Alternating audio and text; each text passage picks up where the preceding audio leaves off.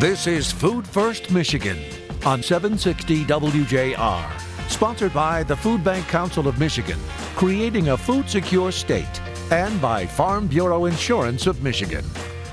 Now here are your hosts, Dr. Phil Knight and Jerry Brisson. Welcome, everyone, and thanks for listening. Recently, I was invited to participate in a conference sponsored by the University of Tennessee and the Tennessee Department of Health and Human Services regarding their efforts to create a Food Security Council. Special thanks to Dr. Holly Rayner from the University of Tennessee and Paige Alexander for the Tennessee Department of Health and Human Services for inviting me. As you may recall, Michigan had a Food Security Council that was created by Governor Gretchen Whitmer. The idea of the FSC was hatched right here on Food First Michigan. The Food Security Council was supported by the Food Bank Council of Michigan and our staff. Anna Almanza and Dr. Dawn Opel, in particular, played vital roles in helping create the Food Security Council report. I can't imagine this report would have come to life without Dr. Opel's expertise in writing the report. Key recommendations have been and are being funded by the Michigan Legislature and the Executive Office that originated from our Food Security Council report. And I'm proud I could report that to our friends in Tennessee and offer them encouragement that creating their own Food Security Council could lead to significant improvement for the families they serve. We talked about several issues and items most people are reluctant to discuss. Key components of the Food Security Council report and hard to talk about issues and how they dramatically impact our work of creating a food secure state is next on this edition of Food First Michigan.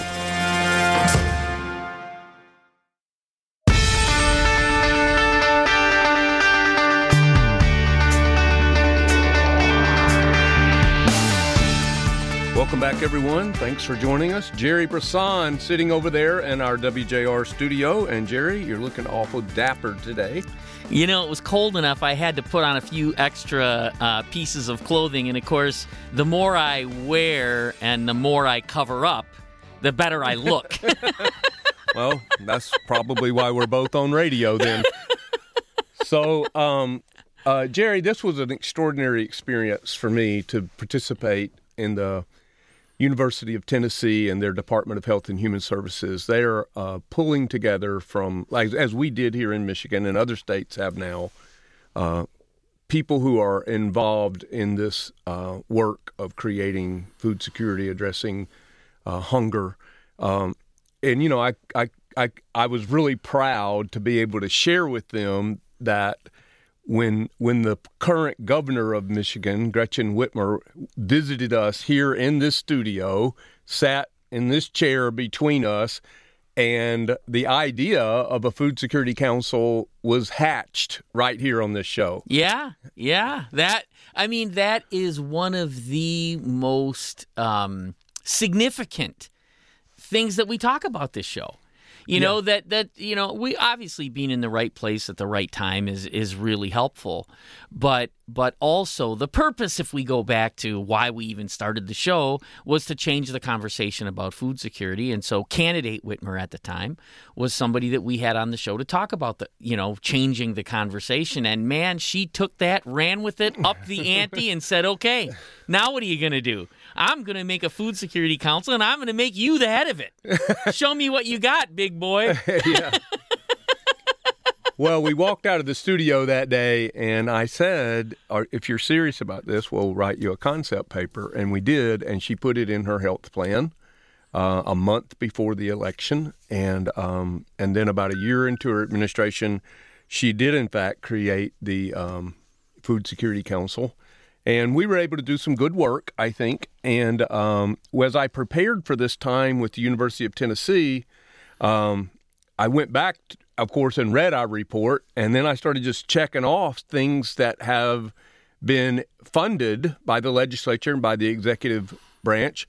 And now have that funding has breathed life into those ideas, those concepts, and now they're They're coming. They're a part of how we do business here in Michigan.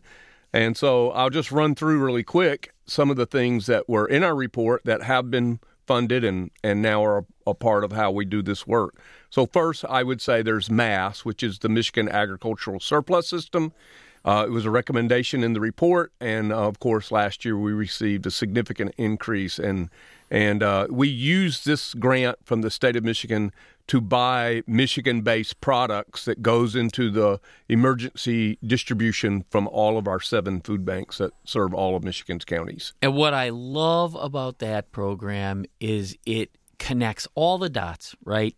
It's state dollars that support rural communities and family farms and allows them to have a market for products that they can't sell.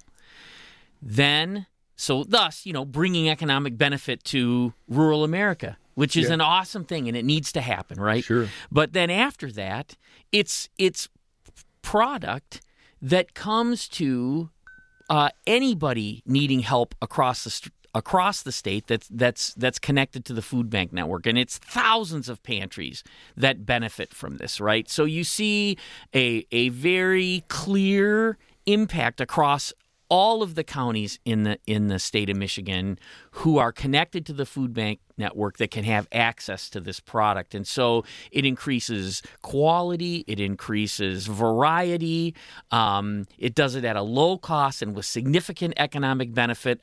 It's one of the best examples of how government and nonprofit organizations and business can work together to create a better future. It's a great example of a public-private partnership, for sure. The other things that have come from the report that you may recall, of course, we had a pension tax on seniors here, and now that's gone away, which means about $1,000 per household for seniors, which, is helpful. We passed here school meals for all, universal school meals for all in Michigan. And then we passed also the earned income tax credit, and that moved that up to about 30% of what people pay. I was going to say what they lose in federal taxes, but what they pay in federal taxes. The investment they're making in our government. Yeah, well, okay.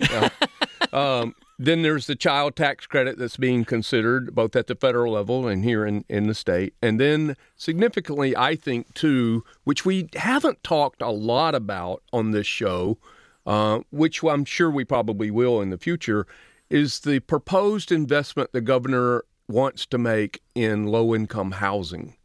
Because the one thing we do say about housing on this show is like food security and housing's like problems 1A and 1B to solve, and they almost go hand in hand. So those are pretty significant things. I mean, the earned income tax credit, the child tax credit, housing, school meals, pension tax, and then, investment in farmers and food banks and families all in one program. One of the things I really like about our network is that when we get these sorts of wins, right, our next question is, how did it help the people that we're serving, right? How do we know? How do we know that these things did the things that we expected to have happen? And right now, we're working on a community assessment around food security and trying to understand better what is the total impact of these benefits, particularly the ones that are directly related to food security, on people's lives. Because at the end of the day, it's not about money. It's about making a difference. So how do we do that? Is it happening? Is it happening in the way that we thought? And it's going to take time. You can't just snap your fingers and get all those answers. But what I love about our network is that we're going to take the time. We're going to take the time. We're going to learn, and we're going to do better. Even if our solutions aren't perfect, the next solution will be better, and we'll just keep getting better and better and better as this moves along. And that is what's going to get us to a food secure community, or one of the things anyway. Well, with that thought in mind, you're going to really like the food for thought today. So just hang on to that. So we're going to wrap up this segment here, but I just want us to talk about, in some parts of the show, the rest of the show, not only some of the things that we we did and what we accomplished in our Food Security Council, but some of the hard conversations that we had that didn't lead to a recommendation, and some of the conversations that we didn't have because we were unwilling to really define reality, which you and I both know is the first responsibility of leadership. And stay tuned, because probably Jerry and I are not going to totally agree on some of these conversations, and that makes for good radio. So come back and be with us. That's Jerry Brisson. I'm Dr. Phil Knight. We'll be back with you in just a moment.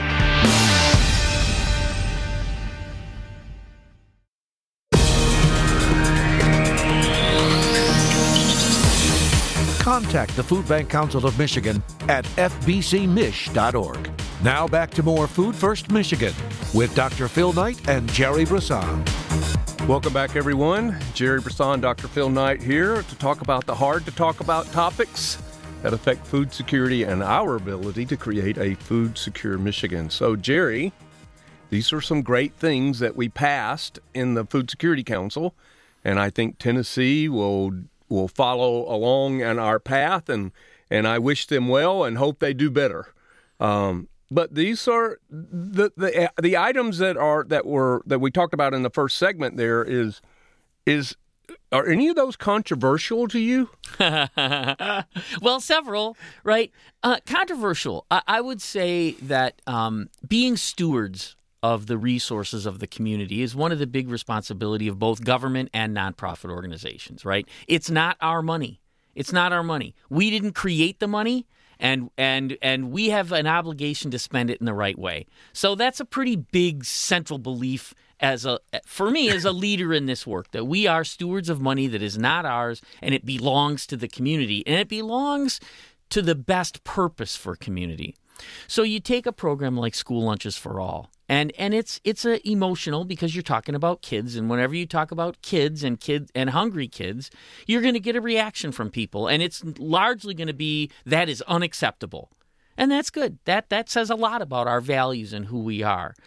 The question is it spending the money in a way that is at the right level of stewardship? That's the question for me. It's not that the program or the idea is controversial. It's, can we execute that program with excellence? It was one of the things that you said on one of our recent shows about what success has to be. It has to be done with excellence, or you will not be successful. So my concern... I said that? You said it. Oh, wow. And I remembered it. That's two miracles. True. Right. So it's not that I oppose the idea. It's that I don't think we have a good track record of stewarding dollars for food programs in school in a way that is excellent. Now, I'm not saying this isn't a difficult issue. It's difficult. It's complicated. There's a lot involved with it, but there's an enormous amount of plate waste. There's an enormous amount of cost. And when you combine the cost and the plate waste, you got to say, this isn't working the way it should. Then you add when kids don't get food at all. You add snow days for which there is no plan for. You add summer for which participation is only at 12%. You start looking at the metrics that would define what success has to look like, and you say, gosh, are we spending more money on a program that's working to some degree and certainly providing help to kids, but should we be thinking about the execution of the program at this point more than just getting more money for a program that has some marginal success? So this is a theme that has, organically risen from years of doing this show together here on WJR and also on, the podcast. And that principle is, let's see if we can do better before we ask for more. Right. That's right. So this would be, now we get cards, letters, emails, social media posts on both sides of this issue.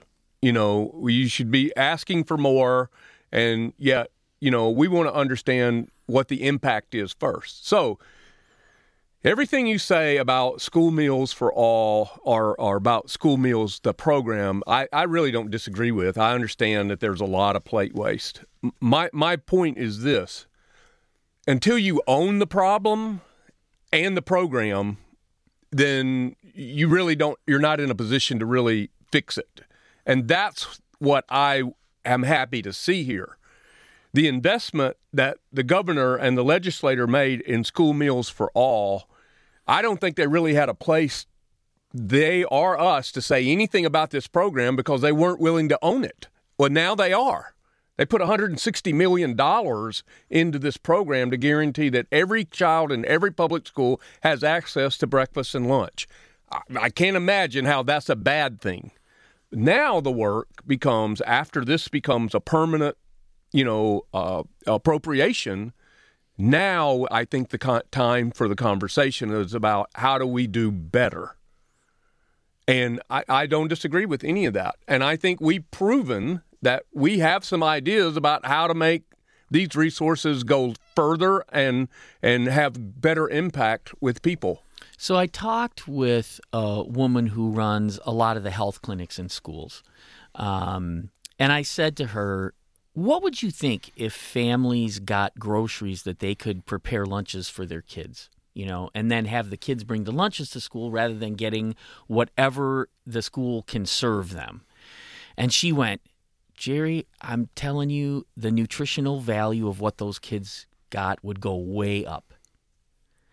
It's not an unknown, right? It affects so much of our life, what we feed our children. And it's not just about having access to any old food. It's really looking hard at, well, then what is the cost for providing that food? And we know that the labor is a huge cost, and we know that the transportation of food is a huge cost. So the best way to reduce those costs is to give groceries to families, and then you eliminate transportation and labor cost. I mean, so that's not complicated to understand.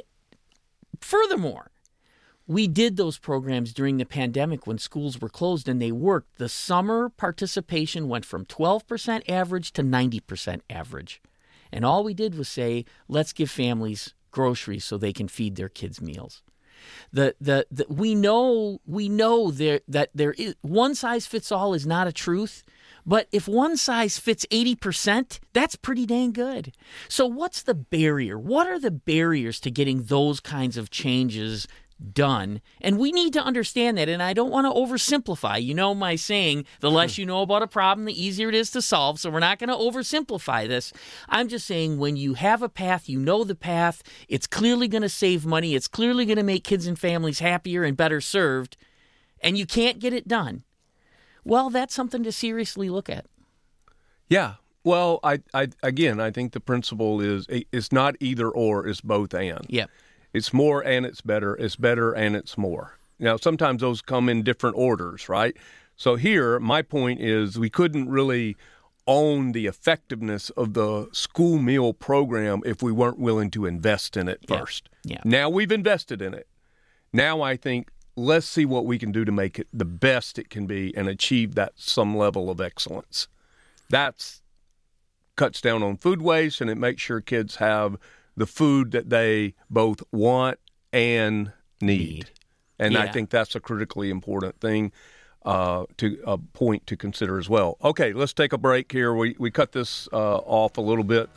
Maybe controversial was not the right word to introduce this topic. But I know you're passionate about some of these things. And next up on Food First Michigan, I'm going to ask Jerry about the state of unbridled capitalism and what role it plays in creating a food-secure Michigan.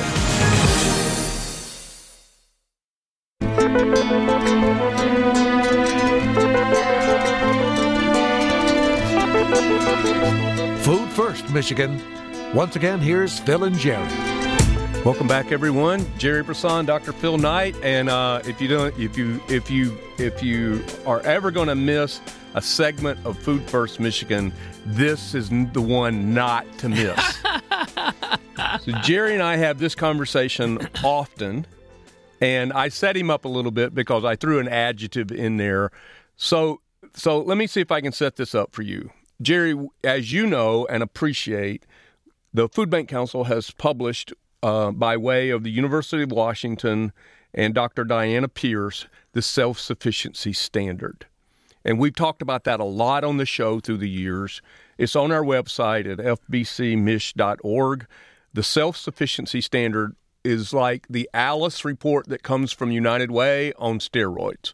Looks at about 719 different household types across a geographical part, all of Michigan by county. And it considers the ages of children. So when they're young, the number of children, the how many breadwinners are in the household. It's a great study. But here's what we've learned about that. Of the top 10 jobs in all of Michigan, that is by census. By the number of people who are employed. Okay, so it's the top 10. One of those pays a self-sufficiency wage, and that's nursing. So out of the top 10 jobs that employ the most people in Michigan, one of those pays a self-sufficiency wage. Now, self-sufficiency wage is a very, modest budget. Yeah. Right? I mean, Yes. There's no pizza there. There's no Disney World. Yes. There's not any. This is just the bare necessities, so to speak. For most people, it's not how we live. No. I mean, so we have to first, and I think that's a really good place to start, is that the wage there isn't talking about accounting for the irresponsible decisions we might make, right? This is what it takes to live bare bones. You have to make every decision right. Yeah, and it's housing, it's utilities, it's insurance, it's taxes, it's health care, it's just the food, it's transportation, It's just the basics, right? So what we know from this standard is that the cost of living has continued to rise, and certainly the last couple of years we've been through with inflation has been devastating to many, many, many people.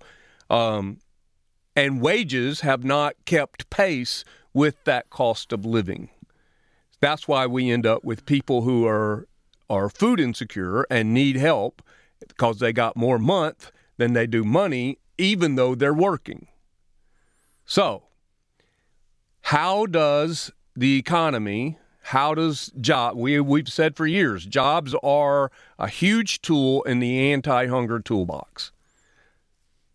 But yet, we have seemingly record number of people who are coming to food banks at this time, not the pandemic time, this time in the stage of our history than what we've ever had before. And it's astounding. People ask us all the time, man, the economy's so great, unemployment is so low.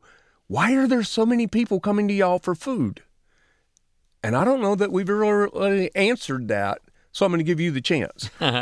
Well, unbridled capitalism was how you started this. And so the bottom line in that piece of it is, how do you create jobs that pay sustainable wages? Right? How do you do that? What are the mechanisms for doing that? And of course, in our food security work, one of the things we believe is you have to have a prepared workforce. You have to have a workforce that can do the things that command that kind of money. And by feeding the community well, by nourishing the community well, you are advancing the workforce so they are there and ready for whatever it's going to be. Now, there's a lot of other pieces that add to that, right?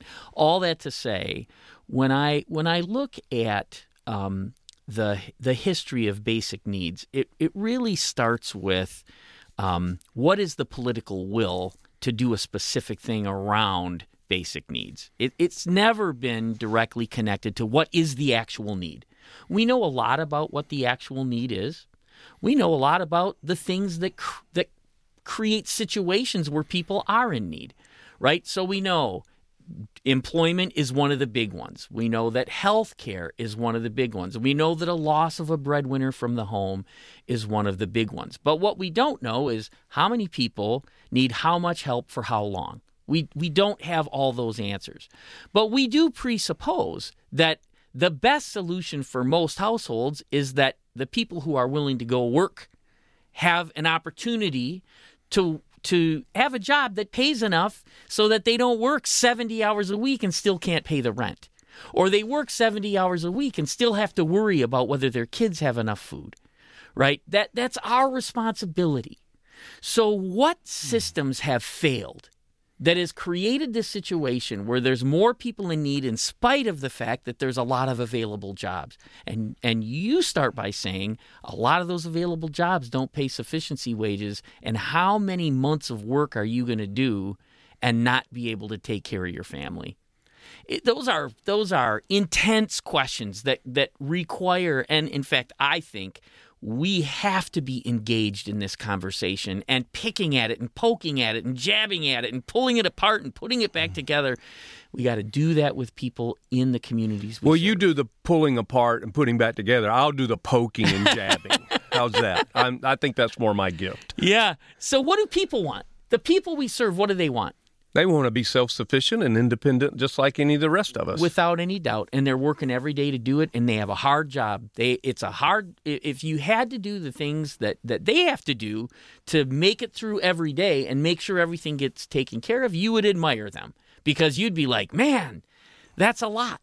And I do. I do admire the people we serve. Honestly, there are so many great people in the community who have more month than money that we want to do the very best we can do, and we want to hold government accountable, and we want to hold businesses accountable, and we want to be held accountable, and they want to be held accountable too. We are more alike than we're different. You know, in fact, I have this little what is it? It's 2 circles, and one circle is all of the things you could have an opinion about, and the other circle is all of the people that have opinions. What's the intersection of those 2 circles? Yeah. Crazy. Right. But that's what we're really dealing with. I'm asking why you have 2 circles. Is it the same circle? Right. Right. But what's different about it is, and I'm going to call it the fallacy of like-mindedness. We think that if we bring enough like-minded people together, you can solve problems, right? Because you get momentum and you get energy from bringing like-minded people together. The problem is, the more you drive that solution, the fewer and fewer people you have coming together until you have nobody. You're alone in your own world of all the things you can have an opinion about and all the people that have an opinion. So the goal in problem solving for things as big as food insecurity has to broaden those circles as big as possible. You have to understand all the opinions people could possibly have, as well as all of the people that could have an opinion. And you've got to marry those 2 circles effectively to solve complex problems. Yeah. Okay. So where does that accountability come from for all of us?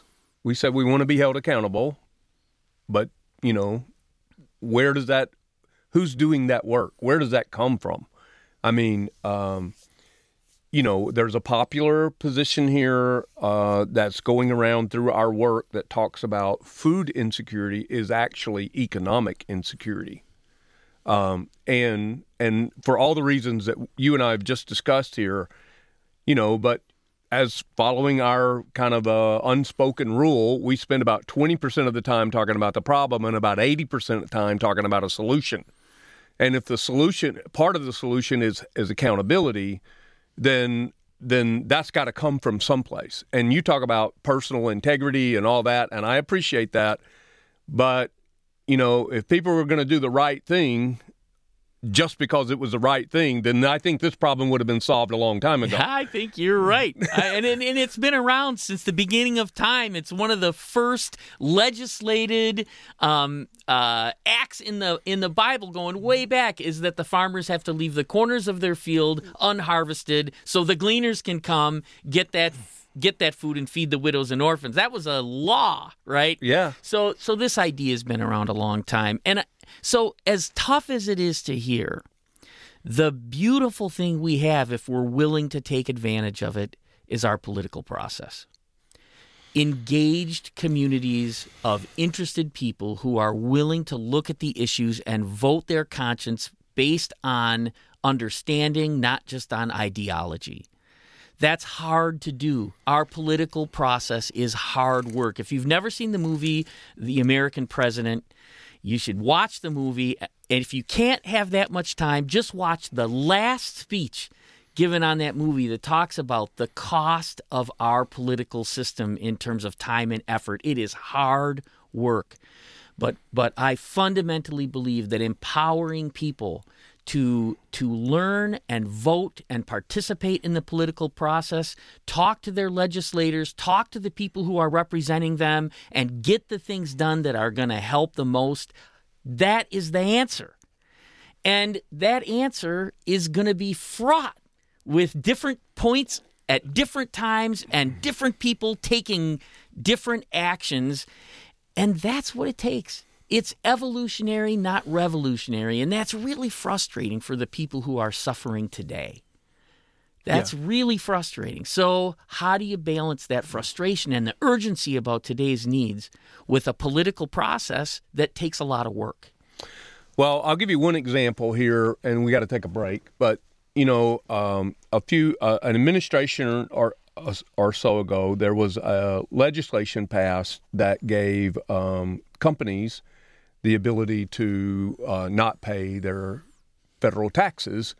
It was a tax break and for businesses, and that's cool. And the condition supposedly was those companies would take the money that they would be paying federal taxes with, and they would in turn invest it back into the company, in the employees' health benefits, those kind of things. That was really the design of the program. But instead, many companies took that money that they would have paid federal taxes with, and they used it to buy outstanding shares that was out in the marketplace and drive their the value of their shares up, because there is a responsibility to the board of directors and to the shareholders, right?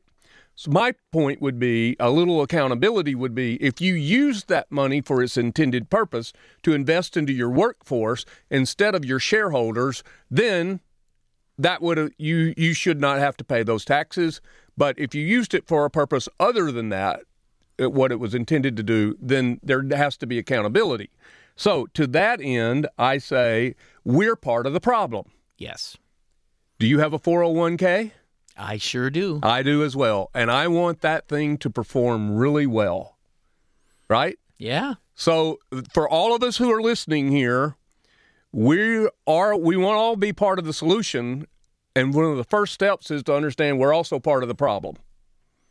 Yeah, this is the whole Franciscan charism, right? St. Francis of Assisi lived, hundreds of years ago, but he came to the decision that the only way to be truly free is to live in poverty and to have nothing.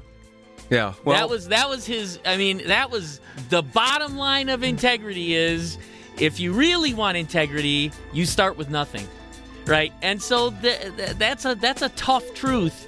But it's, again, been around a long time, and it's a very challenging way to look at integrity and responsibility. Well, existentialism up next on Food First Michigan. He's Jerry Brisson. I'm Dr. Phil Knight. We'll be back with other tough conversations in just a moment.